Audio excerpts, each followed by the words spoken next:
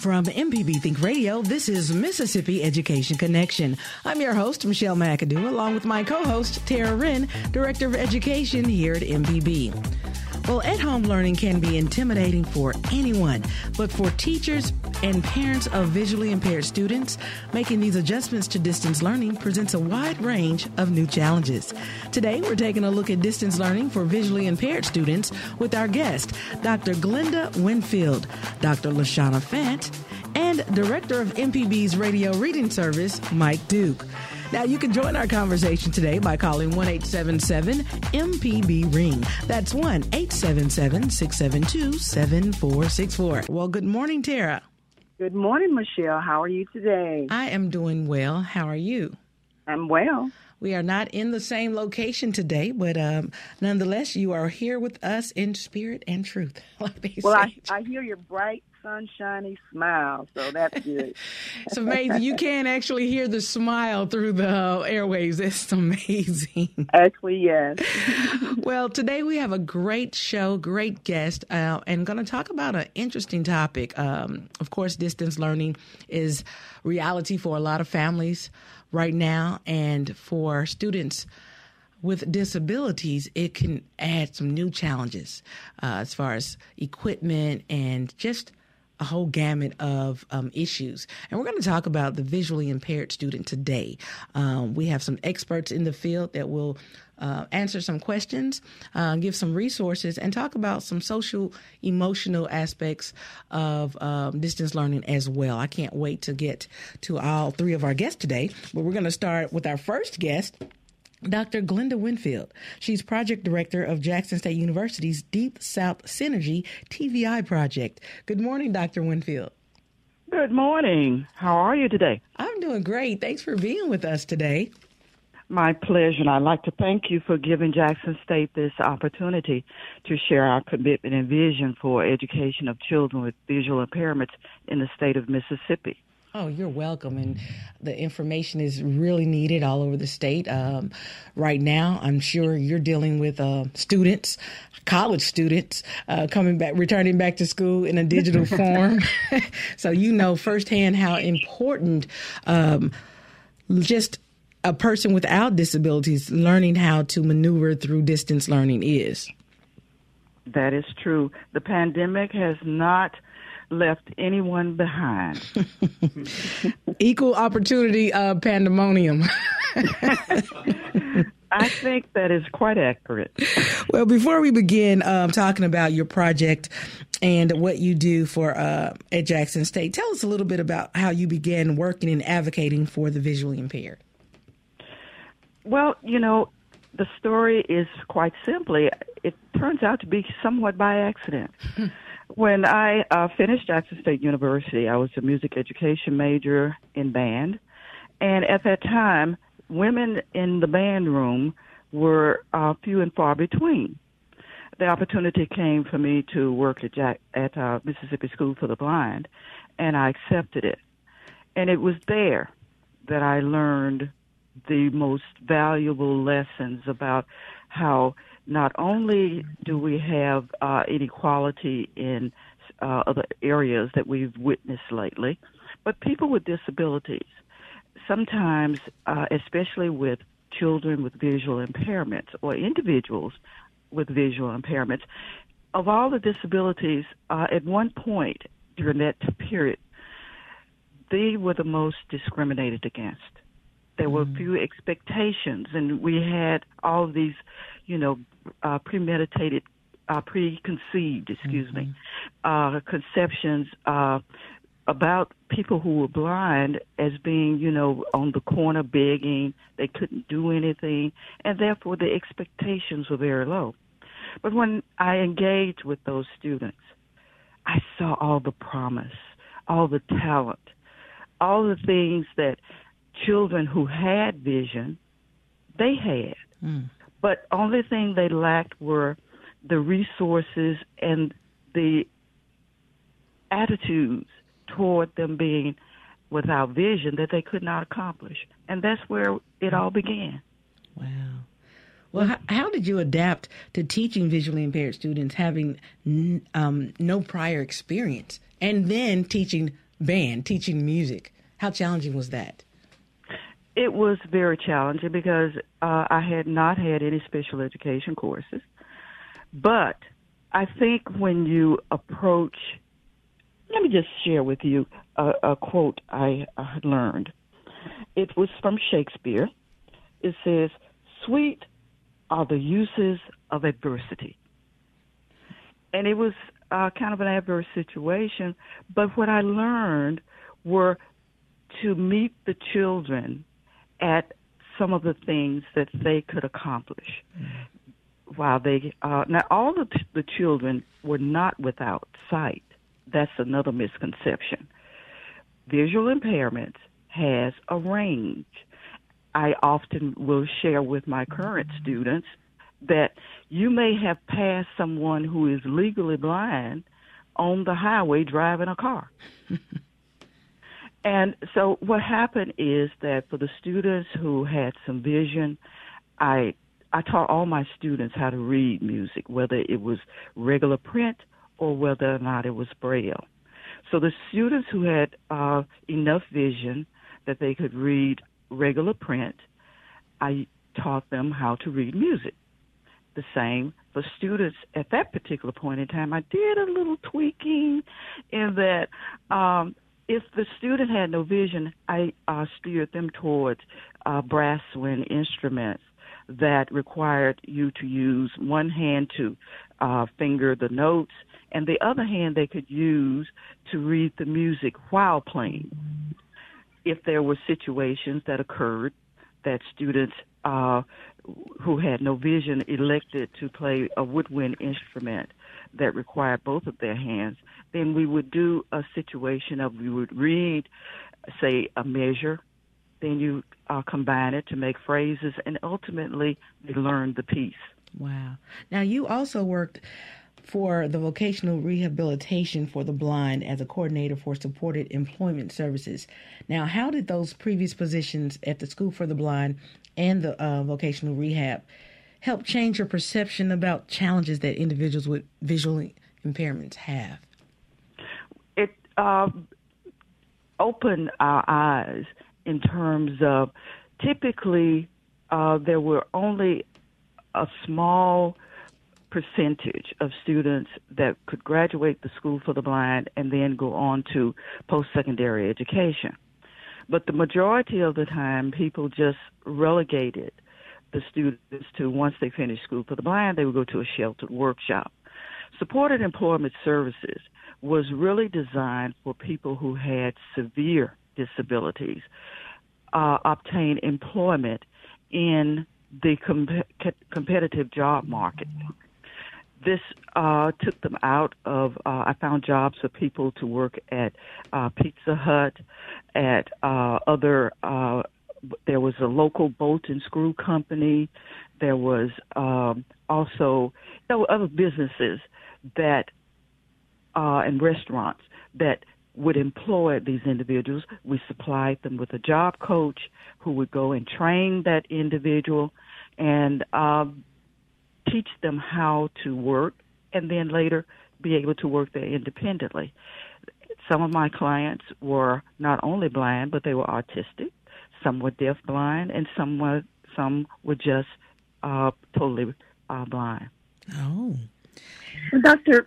Winfield, would you tell us a little bit about the grant that Jackson State has received there in 2017, I believe the Deep South Synergy TV1 project? Well, the TVI. The TVI. I'm sorry, yes. Yeah. No, it's not a problem. That is the acronym for Teachers of Visually Impairment. When I first started at the School for the Blind back in the 70s, what happened is there were two campuses. And there was the one that was on Capers Avenue, which gave services to children who were black, African American. And then there was the campus on I-55, which served the Caucasian students. We merged. And what happened is that at one point in time, this was prior to the Individuals with Disabilities Act, the School for the Blind is residential, and children from all over the state came to these campuses. When we merged in about 73, 74, and integrated, and the Individuals with Disabilities Act came about in 75. The act mandated that school districts would have to provide services for children with disabilities right there in local school districts.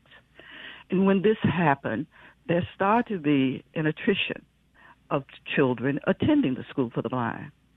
And you can understand, rightfully so, in the sense of imagine yourself as a parent, and you lived in Grenada, and you had to send your 5-year-old to Jackson to go to school. And that 5-year-old would stay there until there were holidays. It was almost like when we send our children off to college.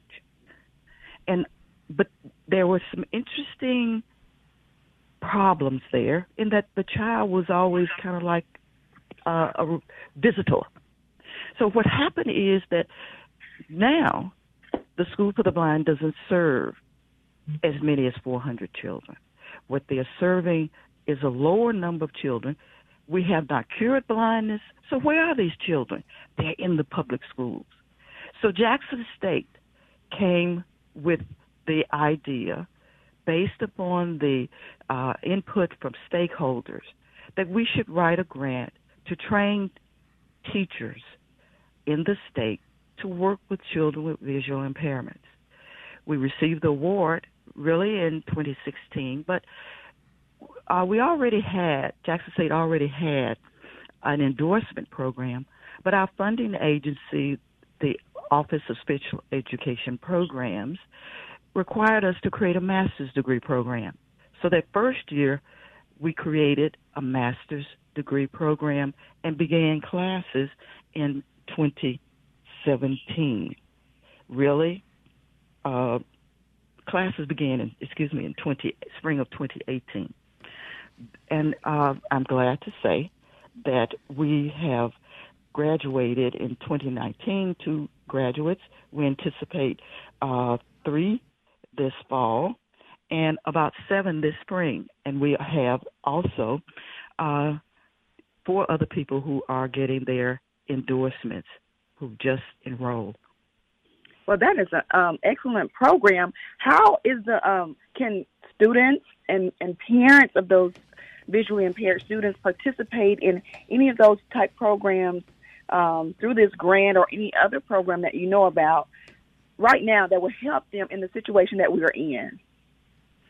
Any teacher or person seeking an add-on endorsement or just would like to have enrichment in this area can enroll in our courses at Jackson State University.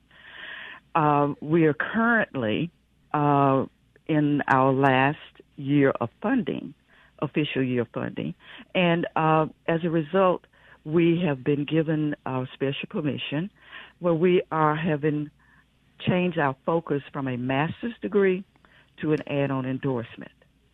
So anyone who is interested in learning about how to work with children with visual impairments is welcome to enroll.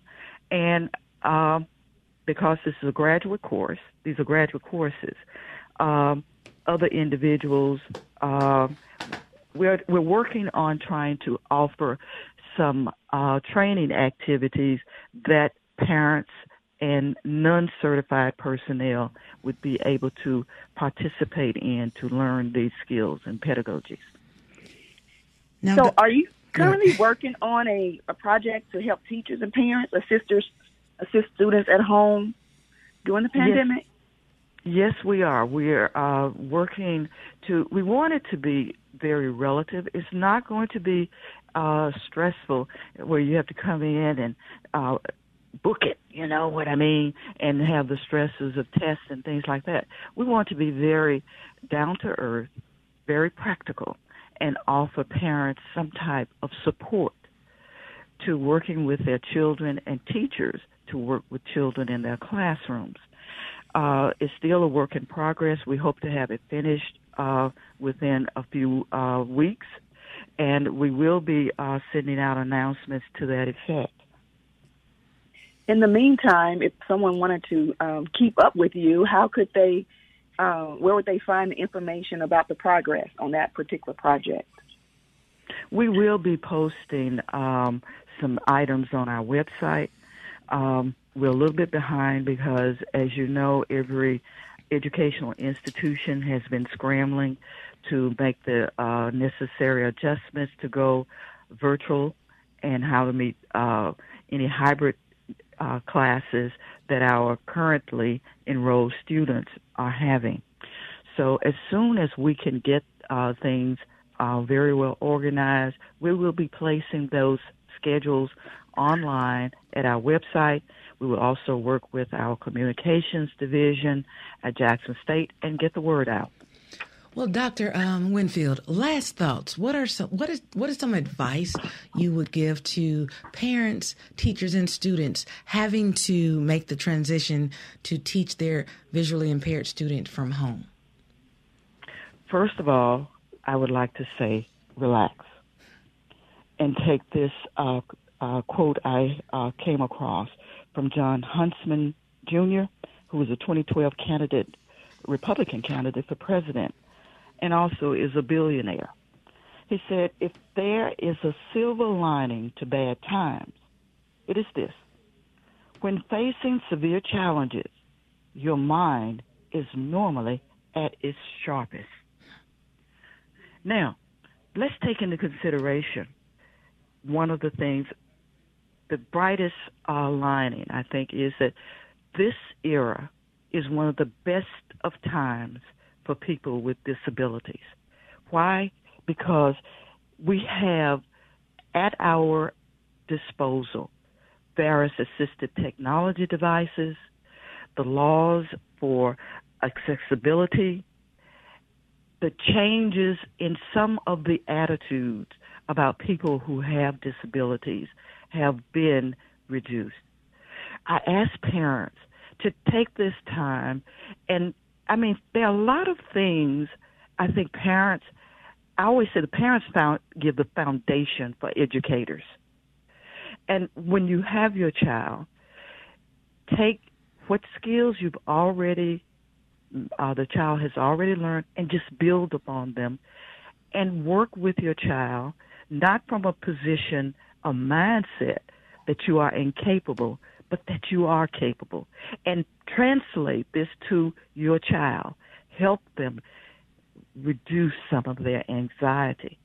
It is difficult for all individuals, especially people with disabilities, not to be able to have that personal connection with people outside of the home, but it also reinforces that deep family connection that children, when they are in a residential setting or even when they are connecting with peers, because that's one of the things that parents of children without disabilities are finding, they are beginning to connect with their children.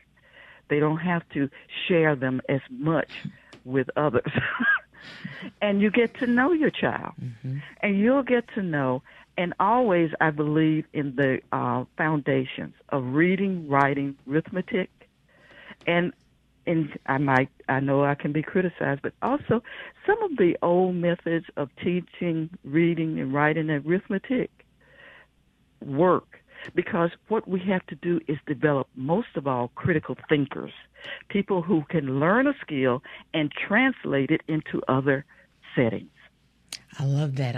And that, again, that's not just for students with disabilities. That's parents with students learning from home. And Tara and I are in that predicament right now. And again, I want to say all over the state, all over the world, if you're listening, kudos to all the parents that had to go into a teacher's zone and work and teach your child from home. It is not easy, but we will all get through this. We will get through this together. Thank you again so much, Dr. Winfield, for being a part of our show today. We will post those websites on our podcast for people who want more information about your project at Jackson State. And we wish you well on your future projects. And let us know when those become available so we can share that information. You will be among the first to know. Thank you so much for allowing Jackson State this opportunity. Thank you so much. Well, we're going to take a quick break. Stay tuned. This is Mississippi Education Connection on MPB Think Radio.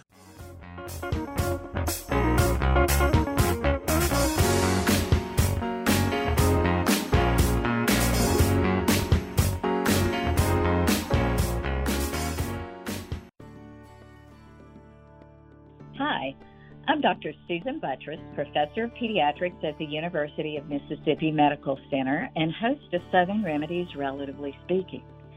Join us as we explore issues that relate to you and your family, from mental health obstacles and family interactions to handling life's disruptions. Whatever the issue, let's try to figure it out together. You can listen live Tuesdays at 11 on MPB Think Radio, or you can subscribe to the podcast by searching for Southern Remedy on your preferred podcasting app.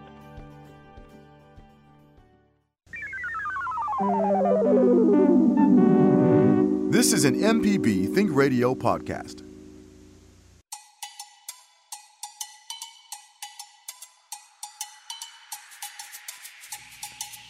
Thanks for listening to MPB Think Radio inside Mississippi Education Connection. I'm your host, Michelle McAdoo, along with my co-host, Tara Wren, Director of Education here at MPB. Well, today we're taking a look at distance learning for visually impaired students. Now, before the break, we spoke with Dr. Glenda Winfield, Project Director for Jackson State University's Deep South Synergy TVI project. Now let's welcome our next guest to the show, Dr. LaShawna Fant. Good morning, Dr. Fant. Good morning. Thanks for spending a little time with us this morning. I know you're pretty busy during this semester, but thanks for sharing your expertise with us today. My pleasure. Well, before we begin, of course, can you introduce yourself to our listening audience and give us a little background on how you began working in this field? Okay. Good morning, Mississippi. As she stated, my name is Dr. LaShawna Fant. I am a teacher of the visually impaired, a TVI.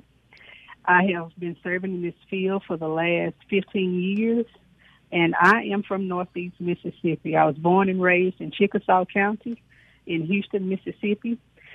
And the way that I got involved in this field is during my senior year of high school at Houston High School. I became legally blind. I lost my vision, and I was raised by a single parent, my siblings and I always had to step up and help my mom with my siblings, and that was with their homework and all of that. And when I became a student at Itawamba Community College in Fulton, Mississippi, I was a tutor. I tutored in algebra and geometry and English, and that's how my educational journey began. Wow. Now, you said, I know you say this story a lot, but I don't know if people were listening. You were a sighted person until your senior year in high school, and you lost your vision. How challenging was that? It was a huge challenge, more so for my close-knit family. I have a younger sister and a younger brother, and it was challenging for my family. But we have been still adjusting. The core of my heart know that they still haven't healed from that, but we take it one day at a time. Sounds like they took it harder than you. You had to just continue to move on and be resilient and find ways to adapt, and they felt a little more hurt by it. Yes, we had to make those adjustments, but we know that there's still life after trauma, and that life still has purpose. So, again, we just holding hands together and walking through this journey. So as a teacher in this community and knowing firsthand what it feels like to not have sight, what are your goals for your students? My goals as a teacher of the visually impaired are to provide moments along this educational journey that allow students, especially in this season, to escape the present reality of the pandemic. I want to provide opportunities that are engaging, that are creative, that are accessible and meet those child's educational goals. That's one of my goals. I want to take that data that I acquire when I assess those students, when I teach them. I want to take that data to devise purposeful lesson plans that meet that individual child's needs, and also using other instructional tools. I want to learn that child's learning style because every child learns differently. And one other goal is to get that parent involved and that family involved, and while we get that child involved in the community, because it's going to take all of us to get that child to where they need to be to live a successful and independent life after their post-secondary tenure. So those are my goals. Those are good goals. And speaking of involvement, Dr. Fant, can you talk a little bit about the information that parents need to know about their children, or to help their children from your teacher perspective in this pandemic, where some of them are at home and some are at school? What are the key things that parents need to know? Parents need to know that a quality education is still at the top of the list for their child. Parents need to know that their child is still a priority. Parents need to know that it's still going to take open communication. We're going to have to employ elasticity and flexibility because it's going to take a lot of adjustments. Parents need to know that when they go into those IEP meetings, those individualized education plan meetings, that they need to assess those goals, those adjustments, those accommodations and modifications, and they need to be the number one cheerleader for their child. If there are concerns, they need to let us know. If they have some goals that they want us to consider as a team, they need to let us know, because it's about getting the child what they need to live successful. Exactly. So during the IEP meetings, parents just need to speak up and say, hey, this is what I'm seeing at home, and talk to the teacher. Just be open about it, because it is an open discussion that's very helpful for the child in the long run. Absolutely. We have jobs because of students. Right. It's not about the teachers. It's not about the administrators. We're here for that student. So, yes, that parent needs to speak up for that child. And even if that child is at transition age and they're able to be in that meetings, it's good to have the child in there also. We have been going through a lot of changes during this pandemic, and things have changed. So we're going to have to use that data to assess that child, to see if they have regressed. Hopefully they haven't. But it's going to take a new set of eyes. It's going to take, we're going to have to look through a different set of lenses to do what we have to do for the student. And Dr. Fant, in addition to the visual impairment that students have, some students have multiple challenges as well. Is that correct? Absolutely. Absolutely. Yes, they do. And we see them every day. So whatever those other health impairments are that child has, we're just that IEP is going to guide that child's education, and that's what's going to be the trajectory for how that child will be educated. And we'll probably have to revise and revise and revise. But whatever it takes, it's about that student. So Dr. Fant, when I'm listening to you talk, it sounds like the parents actually need to know their rights, know what rights their children have, and fight for those rights. Now, what are some pressing concerns you have right now pertaining to the education and safety of visually impaired students, especially at home? Okay. Well, I have a couple. So I'll start here. We have the Mississippi Instructional Resource Center here house here in Jackson, and they send books to a lot of school districts. But just ensuring, and I know that they will, but just ensuring that the students, whether it comes from the teachers or the administrators or wherever the instructional materials derive from, that the students and the families get those materials in time, because it takes some orientation to getting familiar with those materials, and making sure that the parents have the support that they need.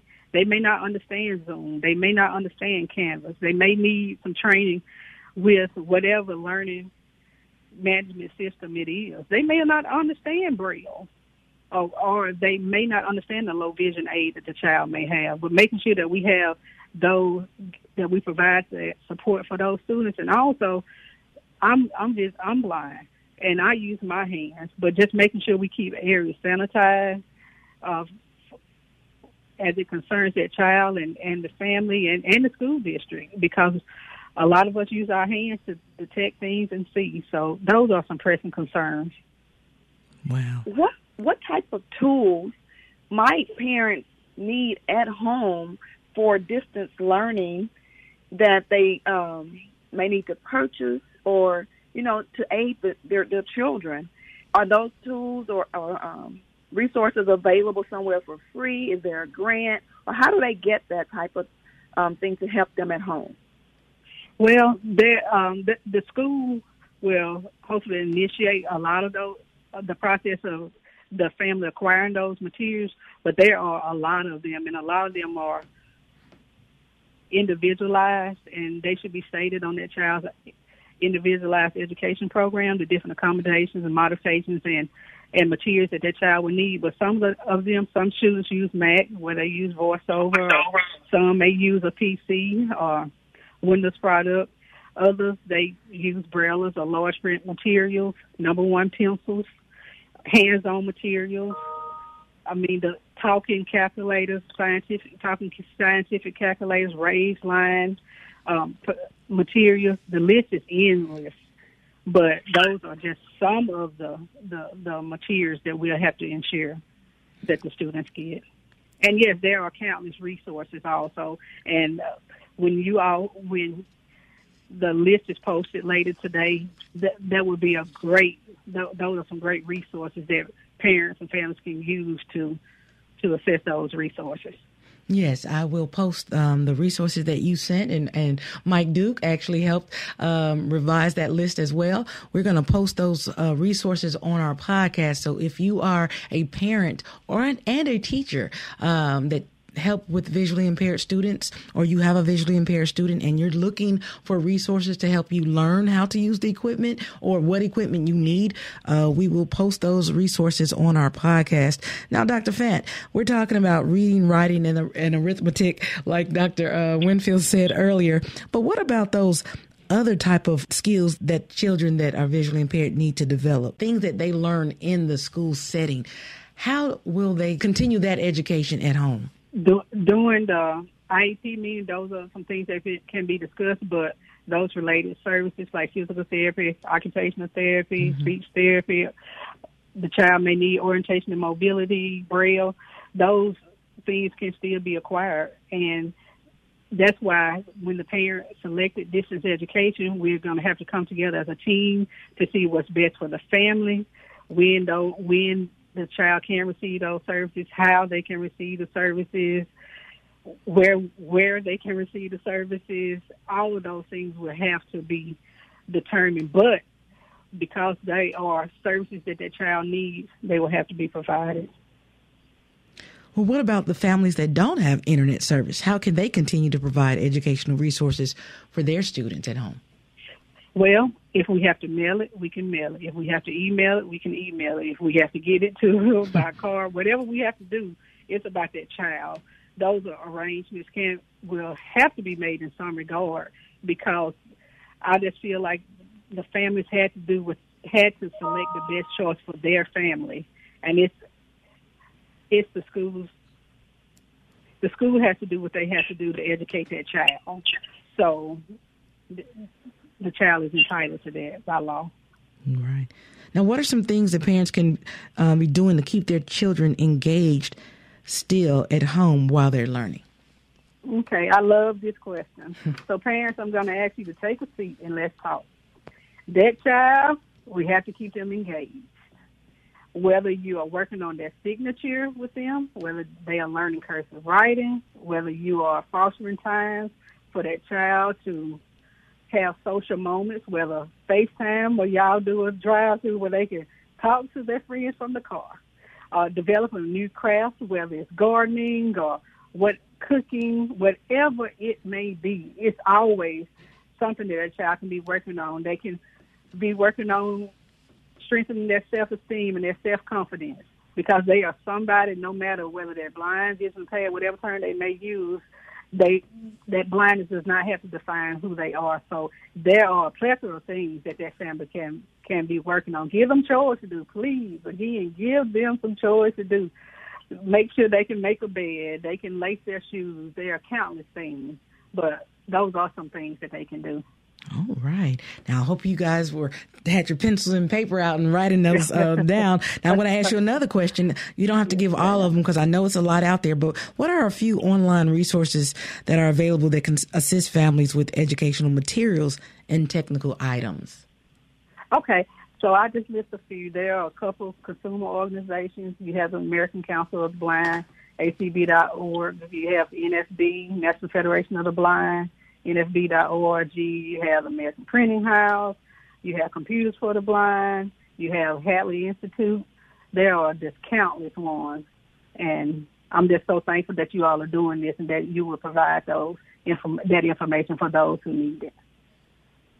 And Michelle, and I'd like to add that the PBS Learning Media, which is a platform with thousands of online resources that PBS have put together at pbslearningmedia.org, they have lots of resources and content there for visual impairment for grades K through 12 plus, actually. And so there are resources for teachers and parents and students and also student athletes, so whether they be in printable format, video format.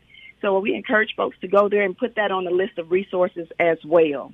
I love it. I love it. Well, Dr. Fant, we've come to the end of your segment, but of course, I want to give you a minute to give some last words of advice to teachers, parents, and students that may be listening that have visual impairments.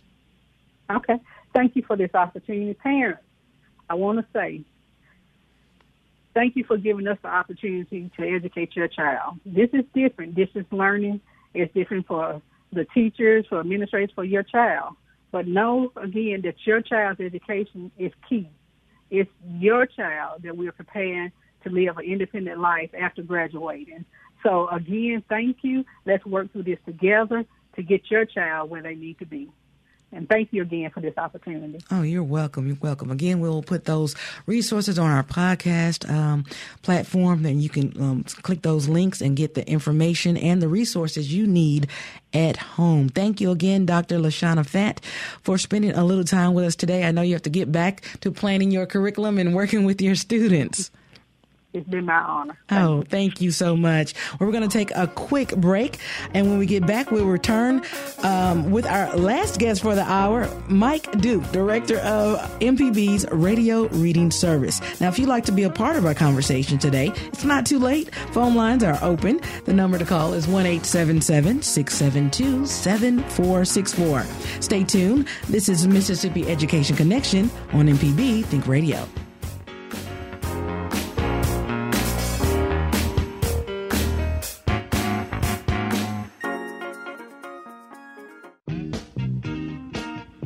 Hey, this is Malcolm White. I'm one of the hosts of the Mississippi Arts Hour, the arts interview show on Think Radio. Every week we talk with visual artists, musicians, as well as people who help bring the arts to their communities. We hear about how each artist learned their craft and get some insight into their creative process. You can hear the Arts Hour every Sunday at 5 p.m. or listen anytime by subscribing to the show through your favorite podcast app. This is an MPB Think Radio podcast.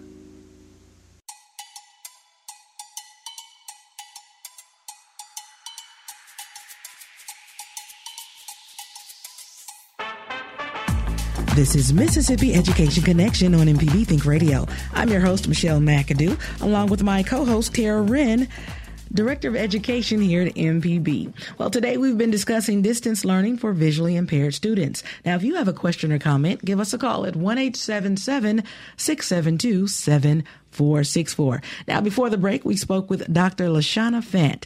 Now, she gave us a teacher's perspective on what teachers and parents need to know concerning distance learning. Now, let's welcome our final guest to the show with more of a personal perspective on the subject, Director of MPB's Radio Reading Service, Mike Duke. Good morning, Mike. Good morning. And I'm you got all the heavy hitters in here, and I'm just sitting here listening and saying, yes. They both made, very, very valid suggestions and excellent points, and are right on target with the situation. Well, I know a lot of people know your story, but some people don't. Let's tell our audience, listening audience, a little bit about your background and why you are such an expert on this topic. I wonder sometimes about the expert. As Michelle said, I have lived it for all of my life. I'll give you the short version. I was born totally blind, was diagnosed as being totally blind at the age of approximately 6 months. And my general practitioner doctor in the town where I grew up, which was Newton, diagnosed the blindness and said that as best he could tell, I had never had sight at all, and wouldn't remember it now if I did. But his basically his small town diagnosis was later confirmed at the Mayo Clinic. There, two wonderful things happened. The Mayo Clinic told my parents, number one, nothing you did caused it, nothing you did not do caused it, and it cannot be fixed. And then they said, you have two other children at home, which they did, that did not have vision problems. They said, you have two other children at home, and they're going to need your attention too. So take your blind child home, raise him like you do them. And that's probably the greatest thing that was ever said to me, to my parents, right, that had a lifelong impact on me, right, because they did their best to do that. So let's fast forward, because I love this story. What was one of the most impactful things your parents decided to do? To send me to the Mississippi School for the Blind. I started the Mississippi School for the Blind in 1960. I was, at the time, 5.5 years old. At that time, you could start school in September when you were 5 if you turned 6 by the end of the current year. I got in by 2 days because my birthday was December 29th. Right. So I started school at School for the Blind when I was 5.5 years old. Now, the School for the Blind was 65 miles away from where my house was. So I started school living in a dormitory. Now, that was tough on them, and it was tough on me. At certain times of the day, I really wanted my mama really bad. Mm-hmm. But and looking back, it was a tough decision that they had to make. My brother and sister were at home going to public school. At that time, especially for a first grader, that was simply not an option. Right. And heaven forbid homeschool. I don't know how old I was when I first heard the word homeschool, but it wasn't 5.5. So I started at first grade, as I said, in 1960, went straight through the Mississippi School for the Blind for all 12 grades, staying in the dormitory. I was one of the fortunate ones that lived close enough, my parents lived close enough by that I could go home every weekend, mm-hmm. which I pretty much did. As I got older, if there was something I really wanted to stay and do on the weekend, when they had a social activity or something, I would stay because I wanted to stay. But there were a lot of children at that school who waved goodbye to their parents on Labor Day. We always registered on Labor Day because parents were off from work, could bring the kids to school. And, they'd wave goodbye to them, and they didn't see them until Thanksgiving. And wow. The only reason they saw them then was because the school closed for Thanksgiving. So tell me, how impactful was the School for the Blind on your career? Because you worked in radio. You've been here at MPB for how many years? I've been here 32 years, and I worked in commercial broadcasting 12 years before that. And you attended MSU. I attended Mississippi State University, graduated from there with a degree in communications. I could not have done the career and the degree from Mississippi State without the Mississippi School for the Blind. I got the foundation there that I had to have. As Dr. Winfield said, reading, writing, and arithmetic, and Braille. The two most important things I learned at Mississippi School for the Blind were Braille and typing. Now wow. They call it keyboarding, I know that. But in those days, it was typing. And I learned those things, and of course I learned the same subjects that my brother and sister learned. In fact, many times using the same books that they used or had used when they were in whatever grade I was in at that particular moment. Well, having said that, how important is it now during this pandemic for visually impaired students to continue to get that type of education at home? Well, it's very important. If if anybody, even me as an adult, if I don't have a challenge, if I somehow fail to be motivated, I slip off and I don't try hard, or I don't, I'm a human, mm-hmm. and especially with a child that needs some structure in their life, it is very, very important to maintain as much of that structure as is possible. Challenge the child to learn. Let them know that they can learn. Never, ever once did my parents ever say to me, "You can't learn." They would say, "You can't learn if you don't try." And they would encourage me to try. And, I remember one time, and I don't know what prompted it, but my mom or dad once said, "If you try, you will learn something. You may not learn everything there is to know in that book, but if you try, you will learn something." I like that. And that's still true.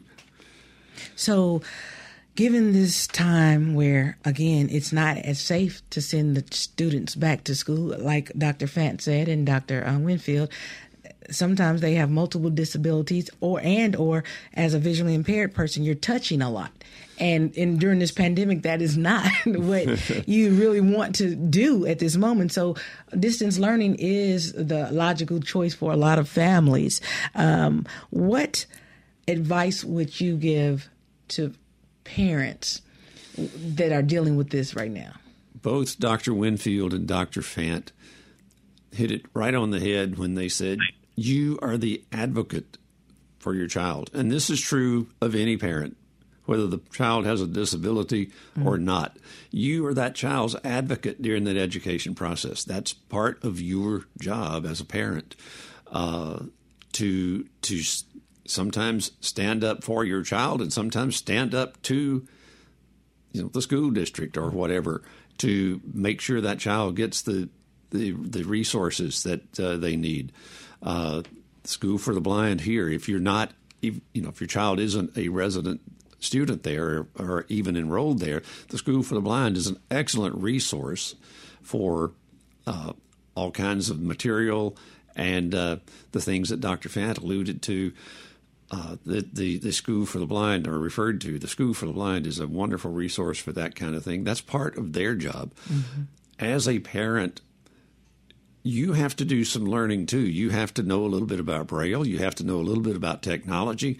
Some of the technology that that a blind student would use, excuse me, has a learning curve for both the student and for the person trying to teach that technology to the student. Right. Well, my God, I want to run out of time. Tara has a question for you. Well, no, that was a good. I was enjoying listening and learning from Mike. I'm interested in knowing, Mike, as you've just said, and Dr. Winfield and Fant too, just because you're visually impaired and have these other hurdles that you may have to, go through, or that you do have to go through, and then on top of it, a pandemic, a visually impaired person can be successful. A visually impaired person can do whatever it is that they want to do in life as well. So, and there is all these social, emotional, and thoughts of, I just want to stop.